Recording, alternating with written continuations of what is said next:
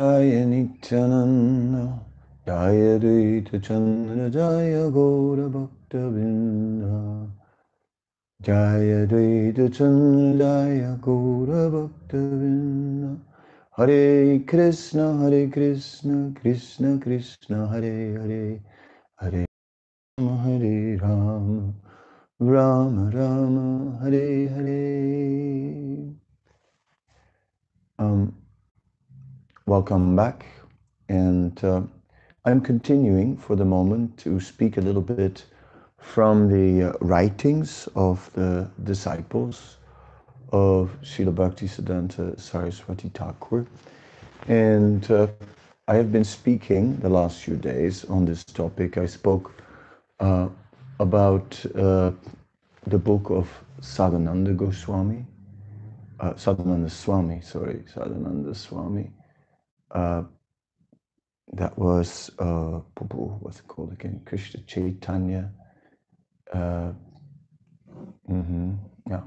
I'd have to check it. And then we get the book from Nisikant Sanya, Krishna Chaitanya.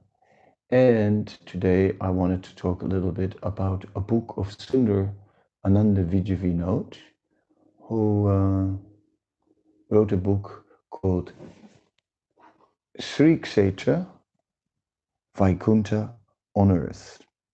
The Divine Mystery, History, Rituals, Places, Sri Chaitanya and his devotees. So basically describing Puri and Lord Chaitanya in Puri and Orissa. So it is Hari Sori Prabhu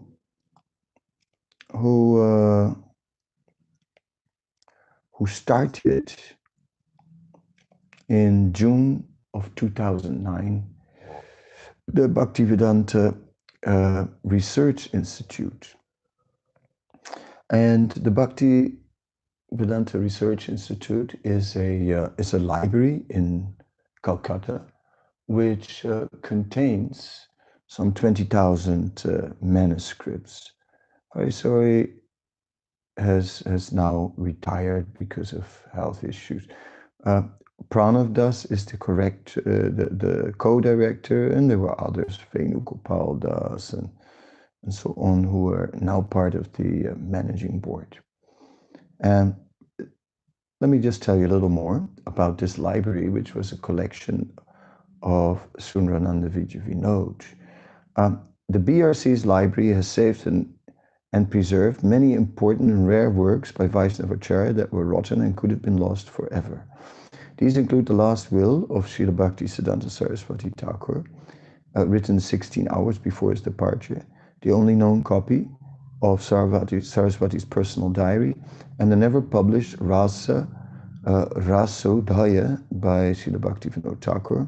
There are also handwritten manuscripts of Jayadev's Gita Govinda, Raghunadas Goswami's Mukta Charita, and Gopal Guru's Bhajana Padati, as well as a complete copy of Chaitanya Charitamrita from 1760.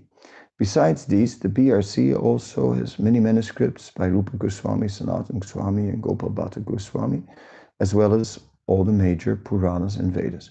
Most recently, the Research Center acquired the government work records of Bhaktivinoda Thakur from 1866 to 1892, and staff has just completed the de-acidification and lamination of Swalikita Jivani, the handwritten autobiography of the Thakur, a 200-page songbook handwritten by him, and 40,000 pages of Nadir Prakash, the daily newspaper published by Srila Bhaktisiddhanta Saraswati. According to Harisori, the future is bright with many existing plans in the pipeline. Currently, the BRC is operating with a project run by the Oxford Center for Hindu Studies. Needless to say, the BRC depends on the generosity and support of our donors, he points out. Many of you have generally contributed to our membership program. My sincere request is that you continue to do so with full enthusiasm. Please visit the Bhaktivedanta Research Center online at brcindia.com. All right, so it is a library. It started with the works of Sundarananda Vijayvinod, and obviously many other manuscripts have been added, and it sounds like, or not only sounds like, it is a significant part of claiming our own history. Um, when we are studying our own history in an academic way, then we become the academic proprietors of our own history. Uh, then we become the experts in the field. And then we can actually present the proper, the proper, uh, the proper facts, and in the context of the actual Gaudiya Vaishnav Siddhanta. So this is going on. Many devotee scholars are coming forward and are claiming claiming our history. Previously, scholarly work was also done by the disciples of Srila Bhaktisiddhanta, who were both establishing our the teachings of Sri Chaitanya Mahaprabhu according to the proper conclusions of Srila Bhaktisiddhanta, as well as who were trying to uncover the history of and context of that history. So when we go to the book that I wanted to discuss today, the book of Sundarananda Vijayvinod, Sri Kshetra, that book is it is published by Touchstone Publications, and the main title is Sri Kshetra and Vaikuntha on Earth. So the book is yes, besides forward an introduction, which I will not discuss so much now. It is divided into various portions that are or chapters that are Sri Kshetra part 1, and then it is divided up in Vaibhavas. First Vaibhav, the opulence of Sri Kshetra and the glories of its name. Second Vaibhav, Sri Nilamadhava. Third Vaibhav, Sri Daru Brahman. So these are some offering the history from the Skanda Purana and the story of Indrajumna Maharaj discovering the temple and establishing the temple and all these things. Then in the fourth Vaibhav, it goes to a more recent time and describes the royal servants of Sri Jagannath. And of course, really since the time of Maharaj Prataparuda, Maharaj, a little bit before, Maharaj Prataparuda was the ruler at the time of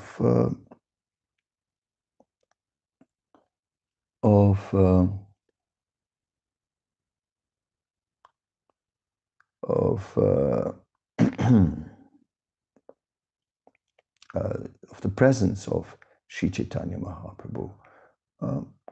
We can have a quick look.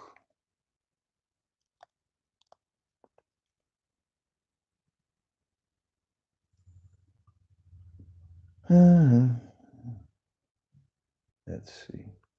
Oh.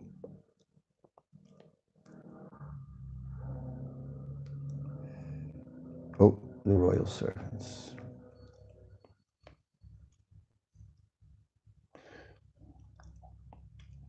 So,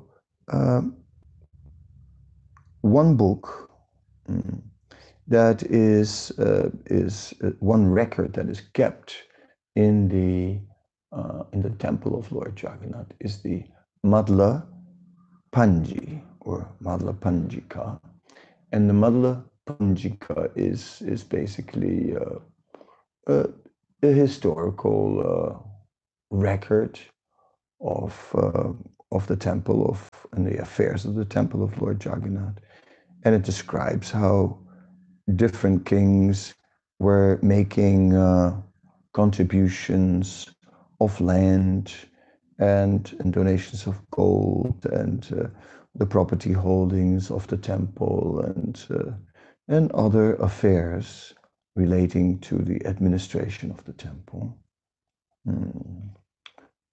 Uh,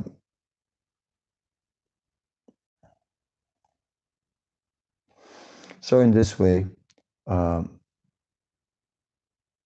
in the fifth Vaibhav, we are looking at description of the temple itself. It gives us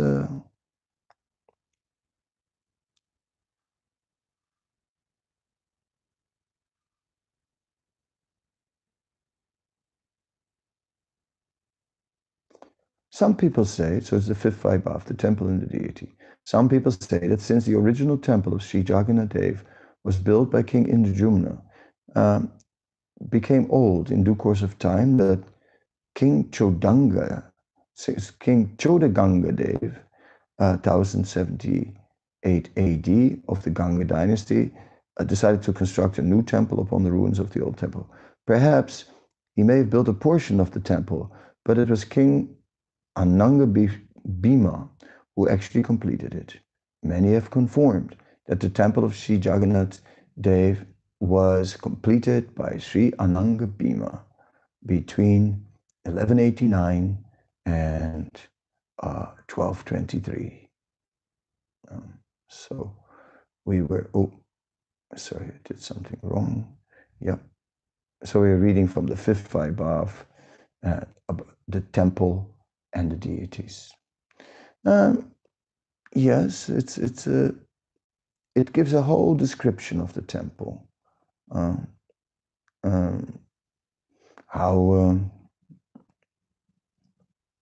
How gradually the temple was expanded and different kings added something. For example, here it says, the Bhoga Mandap was built during the rule of Sri Purushottam Dev from 1470 to 1497 AD. Some people said that the Natya Mandir, that's the predecessor of Maharaj Prataparudra. Some people said that the Natya Mandir or the temple hall was constructed during the time of Prataparudra Dev, who ruled from 1497 to 1541, or by his successor, King Govinda Vijayadhara Dev. Previously, the bhoga used to be cooked in a room adjacent to the temple, but it was too small for cooking huge quantities and various varieties of foodstuff, and because the smoke from the kitchen would permeate the temple, and the present-day kitchen had been constructed and connected to the temple through a covered road. So like this, more and more improvements were being made. So then there is the next to Sri Jagmohan is Mukashala. From this place, the general mass of people see moon-like face of Sri Jagannath, but the Gaudiya devotees, whose life and soul is Sri Gaura, do not aspire to see the lotus-eyed Lord by transgressing Sri Gaura Sundar.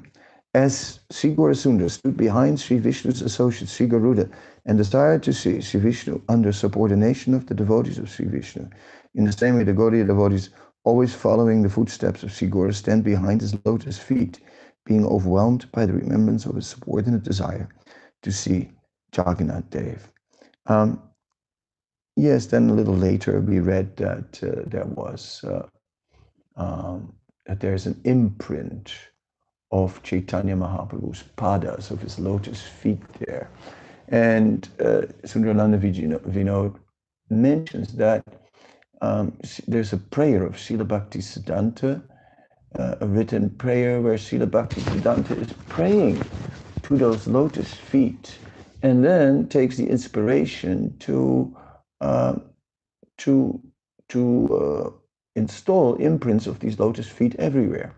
And that we know that Srila Bhaktisiddhanta established these lotus feet in various places in South India along the route of that Chaitanya Mahaprabhu went when he traveled through South India, and that also he installed the lotus feet in Kanai Natashala, which is a place where Chaitanya Mahaprabhu went when he was trying to meet Rupa and Sanatan on the way to Vrindavan. Next to Sri Mukashala is Baladeoda, or the main deity room. In this room, Sri Jagannath, Sri Balaram, Sri Baladevi, and Sri Sudarshan Chakra are situated on the divine altar. Sri Jagannath is standing facing east on the north. Sri Balaram is on the south, and in between them is Subhadra Devi. Sri Sanatana Goswami has glorified Sri Jagannath Dev as Subhadra Lanya Vyagra, or very eager to protect Subhadra. In the Skanda Purana, Utkal Kanda, it is stated as follows. Tayor Madhyasitam Lakshmin Subhadram Bhadarupinam Sarva Deva Ranim Papa Sagottara Karini Nim Vika Chamba Vadanam Barabja Bhayadarinam Kum Maruna Deham Tam Saksa Lakshmim Iva Param. The auspicious Sri Subhadra Devi, who is situated in between Sri Krishna and Sri Baladev, is the form of Lakshmi, is the fountainhead of all the demigods, is the deliverer from the ocean of sin, is lotus-faced, is holding a lotus and giving fearlessness, is having a reddish complexion like kumkum, and is seen as non-different from the goddess of fortune. Although in the Puranas Sri Subhadra Devi is described as Sri Jagannath's sister, she's just like his energy. In the Utkala Kanda, it is stated, Lakshmi Padur Bhuve Yam Sarva Chaitanya Rupani Yam Krishnavar Tare Iruini Gava Sambhava. It's very long, the Sanskrit, so I'll start reading the English. She, Sri Subhadra Devi, is none other than the all-cognizant Lakshmi, appeared in a different form. It was her who appeared from the womb of Rohini during Krishna's advent in Braja. Because she is absorbed in the thought of Sri Balabhadra, she has assumed the form similar to him. She never leaves Sri Jagannath, who appeared at Nilachala even for a short time.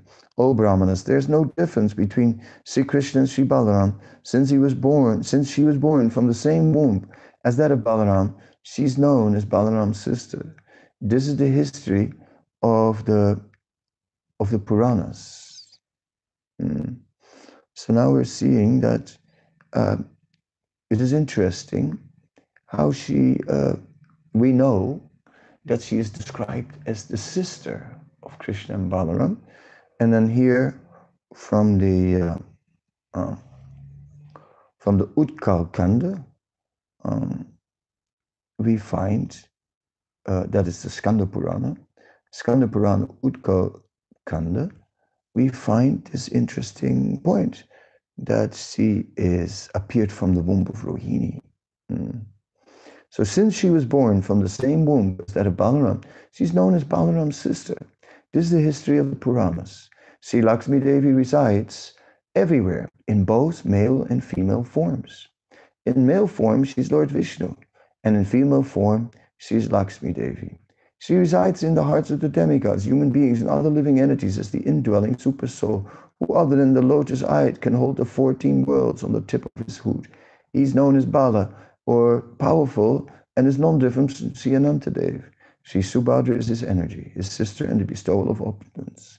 Sudarshan Chakra is always present in the hand of the Supreme Lord Vishnu.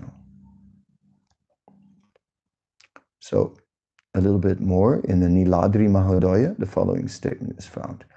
Bhaktanama vanayeva tatraba drapiva drada adolambita hastabja kun kumaba subhanana.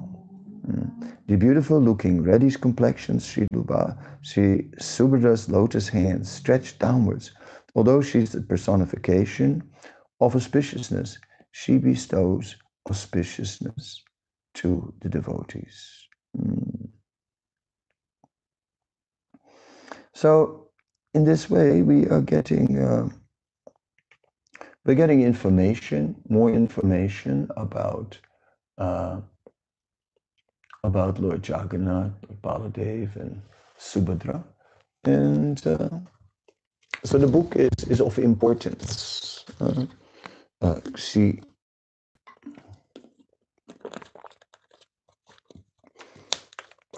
Uh, and yeah, I'll go now for a moment back to the table of contents.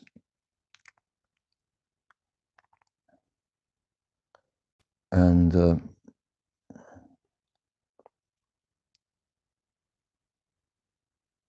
it gives descriptions about the temples and the deities.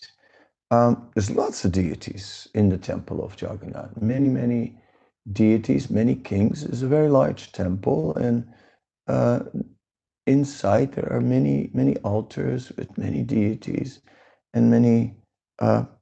We can hear a little bit more.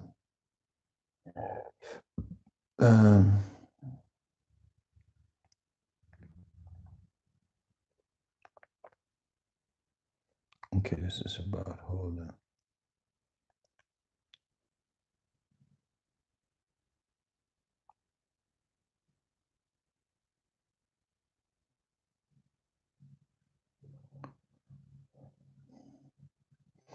Oh, then here's something about the Buddhist influence in.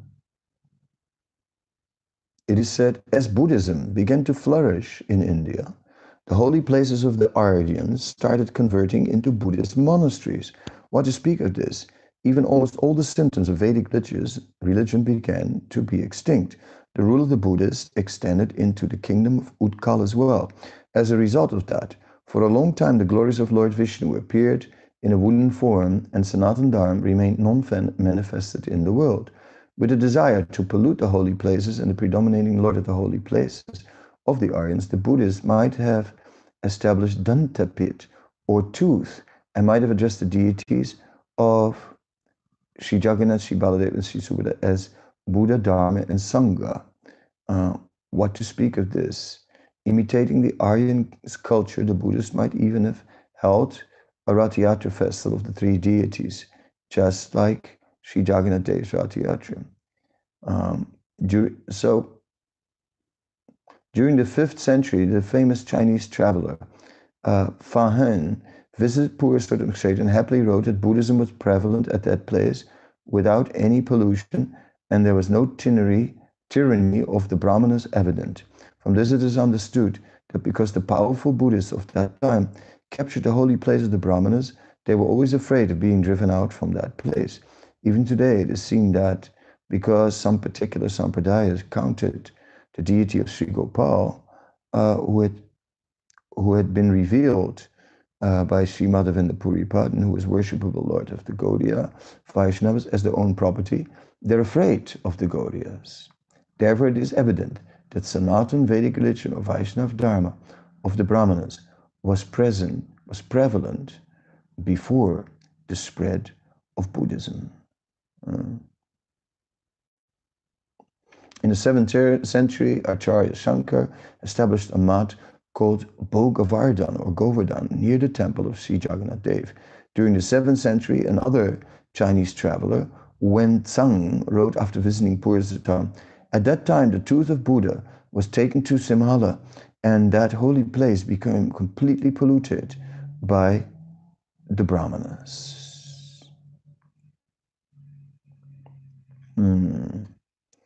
So in this way, we can appreciate that there has been significant Buddhist influence present in Orissa, and of course also in Bengal and throughout India. And Shankaracharya's role in driving out Buddhism has been very, very significant. Very significant. The other day, I came across a mention that Virabhadra, the son of Lord Nityananda. So now we're going into a bit later in time. That the son of Nityananda, Virabhadra, converted a whole group of Buddhists. I mean, a few thousand in number, to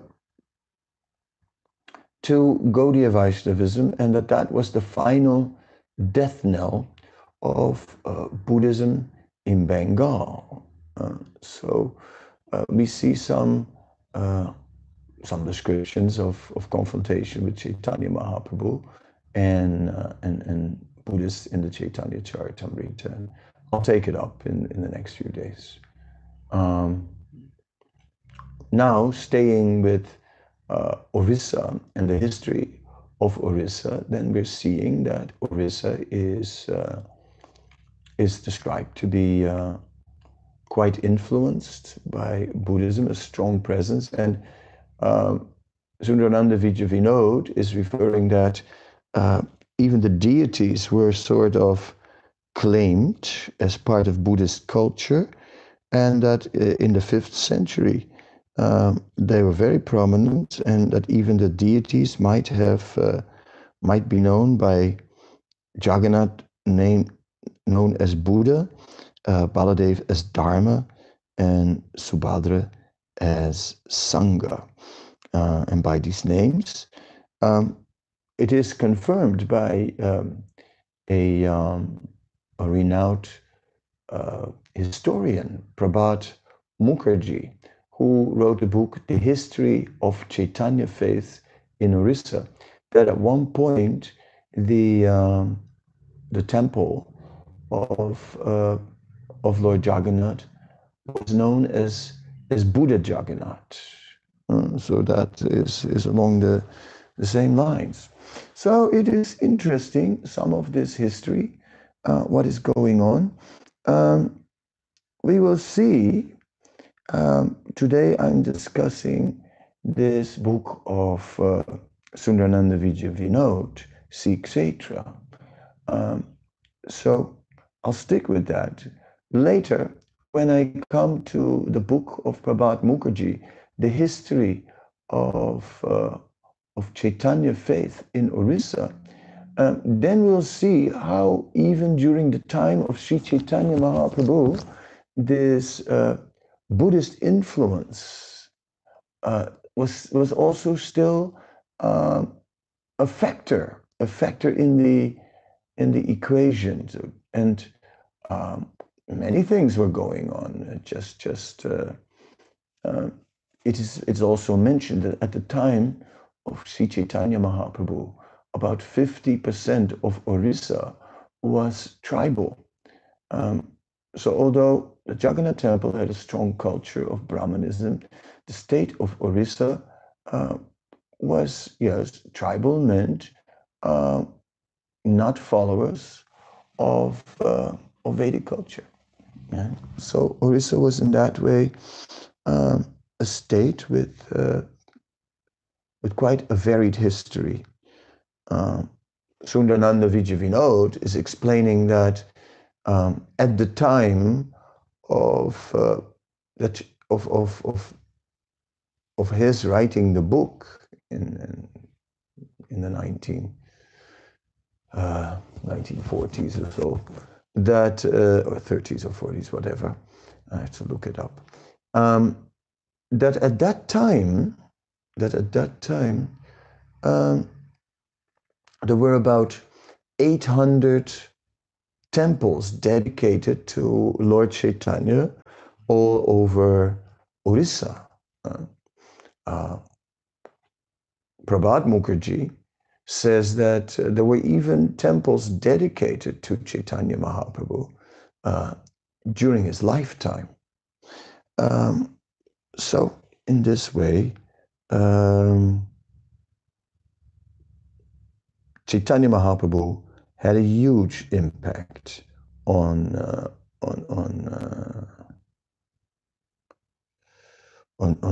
Puri, and totally changed everything. Okay. So in the 6th Vaibhav, there was a lot more about Buddhism in the 5th Vaibhav in Jagannath Puri, and yeah, it's of interest. So I can recommend the book for devotees who want to get a better historical understanding of the context of Sri Chaitanya Mahaprabhu's movement. When we place Sri Chaitanya Mahaprabhu's transcendental activities in context, and we're understanding a little bit what is going on there in the state of Orissa. It's said that even today there's still a strong tribal presence in Orissa, and that the tribal people, they worship trees, and in some ways they perform worship there which imitates the part of the rituals that are being performed at the time of the Navakalevaram, or the renewal of Lord Jagannath, where a particular tree is searched out, and then there has to be a cobra, and there has to be this, there has to be that, and then there's worship, and then the proper wood is found, and then the new deity of Jagannath is carved, and so on. And that whole Navakalevaram, we'll discuss that separately. Sri Chaitanya Dev and his associates at Sri Purushottam Dham, 6 Vaibhav. In the beginning of the 16th century, Lord Sri Gaurasundar, who is the fountainhead of all incarnations and the deliverer of the fallen souls of Kali Yuga, placed his lotus feet on Sri Purushottam Kshetra. Accompanying him to Nilachala were Sri Nityananda Prabhu, and later Sri Advaita Thakur, Srila Haridas, Srila Sarup Damodar, and his subordinate 6 Goswamis as well, and as all the Gaudiya devotees. At Sri Purushottam Kshetra, they spread the climax of the final pastimes of the oldest personality of Godhead. Kring, Prataparuda sold himself eternally at the lotus feet of Sri Navadvip Chandra. It was Srila Raya Ramananda, the right-hand man of Prataparuda, who was the first one to have the opportunity of seeing in Sri Gaurahari the combination of Rasaraj Sri Krishna and Mahabhav Swarupini Radharani. The then greatest logician and Vedantist, Sarvabhauma Bhattacharya Bhattacharya of Nilachala, realized the Nilachala Bihari, Sri Gaurahari, as the moving God. Engaging in his sannyas pastime, Sri Gaurasundar, out of the last 24 years on earth, spent 18 years at Nilachala and taught devotional service to the living entities by demonstrating it personally. And then quoting from Chaitanya Charitamrita.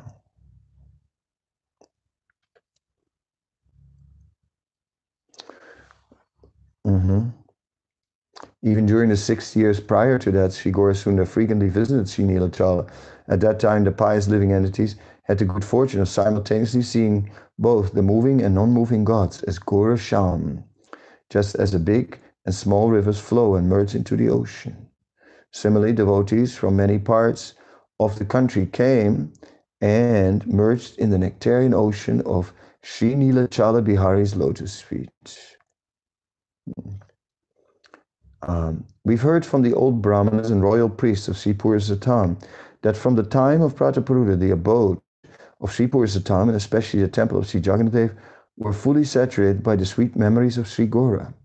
The huge courtyard surrounding the temple, situated within Kurmadev, or the second wall, is still famous as Sri Chaitanya Mandal or Sri Chaitanya Mandap. Even today, when the learned Brahmanas of Sri Purushottam greet each other, they say, "Were you sitting in Sri Chaitanya Mandap?" Mukti Mandap is a fixed narrow area situated adjacent to the southern gate of the temple, and it's inhabited by the specified Brahmanas.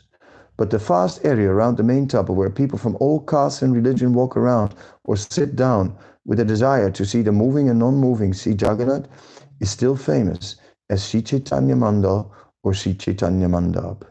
Even today, one can see a wooden deity form of Sri Krishna Chaitanya Dev, known as Gupta Gauranga or concealed Gauranga, within a small room located on the right side towards the north, after entering within Kurmadev, surpassing the Baisha Pahacha. It is said that King Prataparuda had installed this deity. Later on, due to the slackened service by the pujaris, this service became almost lost, but the deity was still present there. Recently, by the care of Sri Radhakantamat, the deity has been repainted, the temple renovated, and the service has been restored. Apart from this, on the temple wall outside the main temple of Sri Jagannath, there is a Sadbuj Murti facing south. And in the northern wall of Nityamandir, or temple room, there is a Sadbuj Murti facing east, and another life side. And chanting Sadbuj Sri Gauranga Murti facing west is present within a room near the southern gates towards the east. This lastly mentioned Gauranga Murti is located where the cooks are employed. Had the Brahmana cooks not been devotees of Sri Gauranga, they would not have agreed to install the Sadbuj Murti, or they would have tried to stop it. The Smarta Brahmanas of Odisha are extremely orthodox, even to the extent that they do not use certain types of spinach or vegetables, fruits and flowers that come from another country. Even today, at the time of writing, there's no electric light within the deity room. There was a big commotion when electricity first entered within Kurma Veda. Even today, many traditionalists continue to criticize this. We've heard from some aristocratic learned persons from the lineage of Prataparuda's familial guru and from some ancient Brahmanas that the in charge of the highly prosperous local math of Sri Ramanuja Sampradaya tried their level best to establish the deity of Acharya Sri Ramanuja on the elevated platform adjacent to the kunda where the water that washed the lotus feet of Sri Jagannath is accumulated. This kunda is located in front of Sri Lakshmi temple in the north of the main temple. An exchange of lakhs of rupees was offered, but neither the strong influence of the prosperous math nor the attraction of the vast treasury could influence the king or local servants of Sri Jagannath.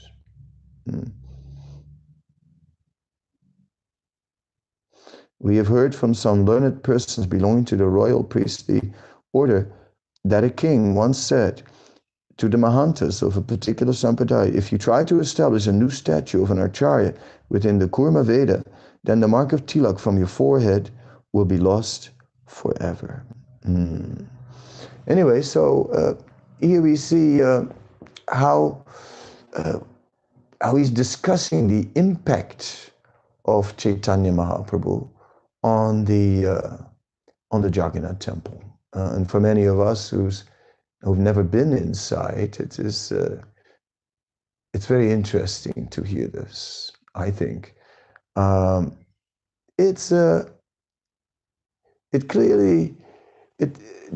kings, Sundarananda is saying, the kings since Maharaj Prataparuda's time were all initiated as Gaudiya Vaishnavas. Although he said that just at that time that according to the elderly personalities, elderly brahmanas, previously on top of the dome of the Jagannath temple, there would be Gaudiya Vaishnav tilak. He said now that tilak has been changed for another tilak. Right? So the intricate connection with Lord Chaitanya became so much established between the temple and the royal family, and throughout the temple, we see then the worship of Lord Gauranga and the Sadbuj form, and of course the Sadbuj form is very, very significant in Jagannath Puri because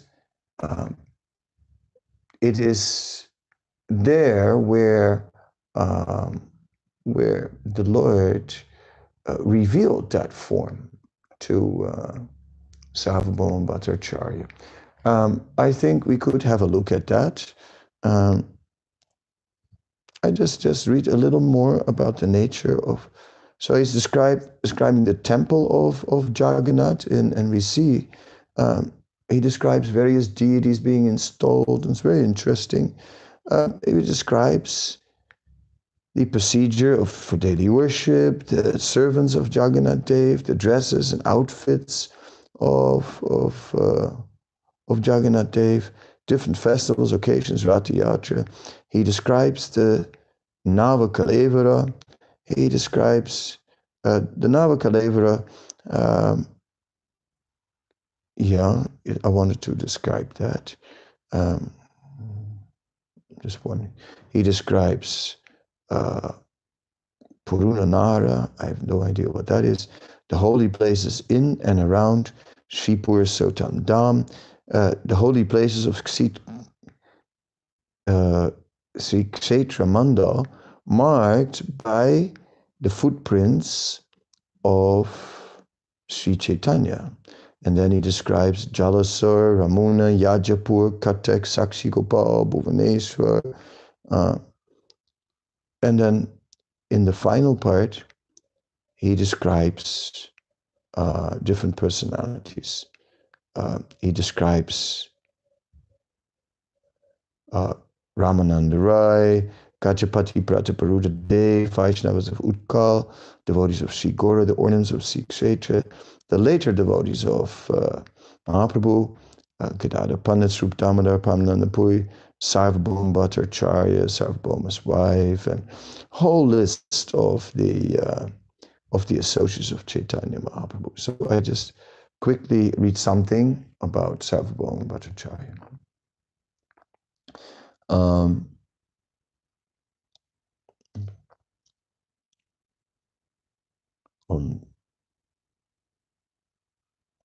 Sarvabhauma Bhattacharya was the son of the famous Maheshwar Visarada from the village of Vichanagar, which was situated about 2.5 miles away from the present-day Navadvip or Champahati. Maheshwar Visarada had 2 sons. The eldest was Sarvabhauma and the younger was Vijayavachaspati. He also had a daughter whose husband, Gopinath Acharya, was a staunch devotee of Sriman Mahaprabhu. Sarvabhauma was expert in the 6 branches of knowledge. Especially he mastered the Vedanta Shastra with Sankaracharya's commentary, and he also would teach Vedanta. In his last days, he took a vow of living in a holy place and went to live in Jagannath Puri with his family. It was said that he became a member of King Prataparuta's assembly. Sarvabhauma's son, Chandaneswar, and daughter, Srimati Sashi, whose nickname was Sati, and her husband, Amoga Pandit, all lived at Nilachala. After accepting the renounced order of life, Sri Mahaprabhu went to Nilachala from Shantipur. On the way, arriving at Ataranala, he became so absorbed in love of God that he walked alone to his Jagannath temple. In that condition, he entered the temple and took darshan of the lotus-eyed Sri Jagannath and became so intoxicated by ecstatic love that he ran towards Jagannath to embrace him. And anyway, we are aware he fell unconscious. The guards tried to beat him. Then Sarvabhauma understood, as Chaitanya Charitamrita describes, that he was actually undergoing ecstatic symptoms. And he arranged that this personality was taken to his house.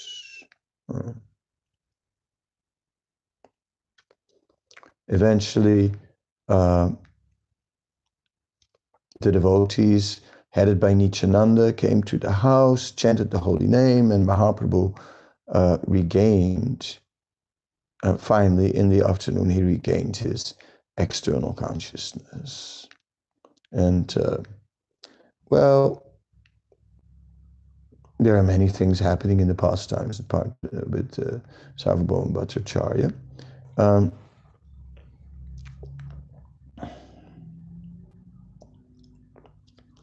And it's like just a reminder to us also from Chaitanya Charitamrita. Lord Chaitanya's maternal grandfather, Sri Nilambar Chakravarti, and Sarvabhauma's father, Maheshwara Visarada, were classmates. So, that was interesting. He wanted to instruct and explain Vedanta Sutra, and we remember that at the end,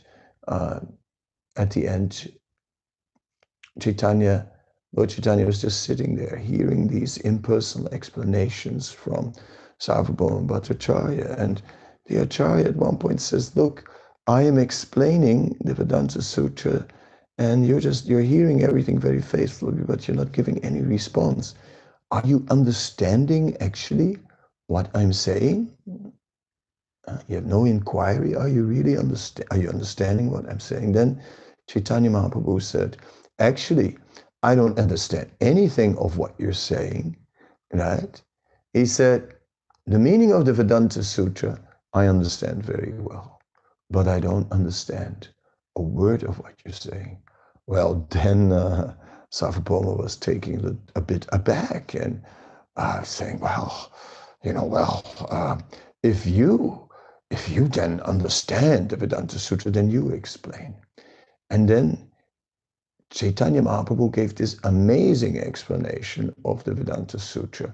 Namely, it's explained in Chaitanya Charitamrita, there are two types of explanation of a Sanskrit text, the Mukhya Vritti and the Gona Vritti. And it says the Mukhya Vritti is the direct explanation of a text, and that is first choice. Gona Vritti is a secondary explanation of the text, which comes through interpretation.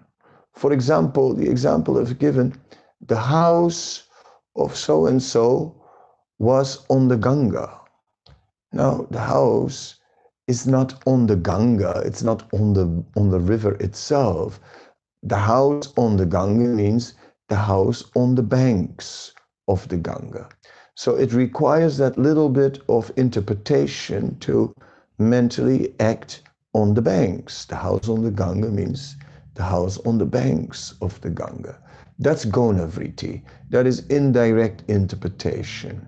But Mukhya Vritti is the direct interpretation of what is actually written there.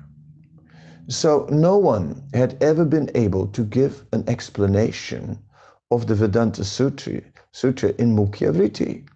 And Sankaracharya's explanation is all based on Gona Vritti, on indirect interpretation. And Sarvabhauma Bhattacharya was explaining on the basis of Sankaracharya's Gona Vritti explanation. So when Chaitanya Mahaprabhu gave a Mukhya Vritti explanation, which explained really that the purpose was Vaishnavism and worship of the Supreme Personality of Godhead, and a direct explanation of the Vedanta Sutra without any indirect interpretation, then Sarvabhauma Bhattacharya was shocked, because he knew very well that that was a superior explanation than, but how could there be a superior explanation to Sankara? So he was just totally overwhelmed with that explanation.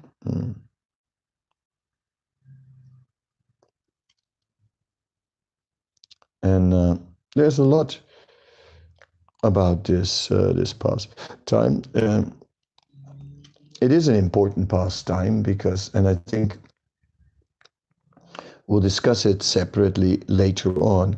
But of course, then also Sri Chaitanya Mahaprabhu displayed his Sadbhuj form to Sarvabhauma Bhattacharya, and we can go in Puri to the house of Sarvabhauma Bhattacharya, and we can actually see a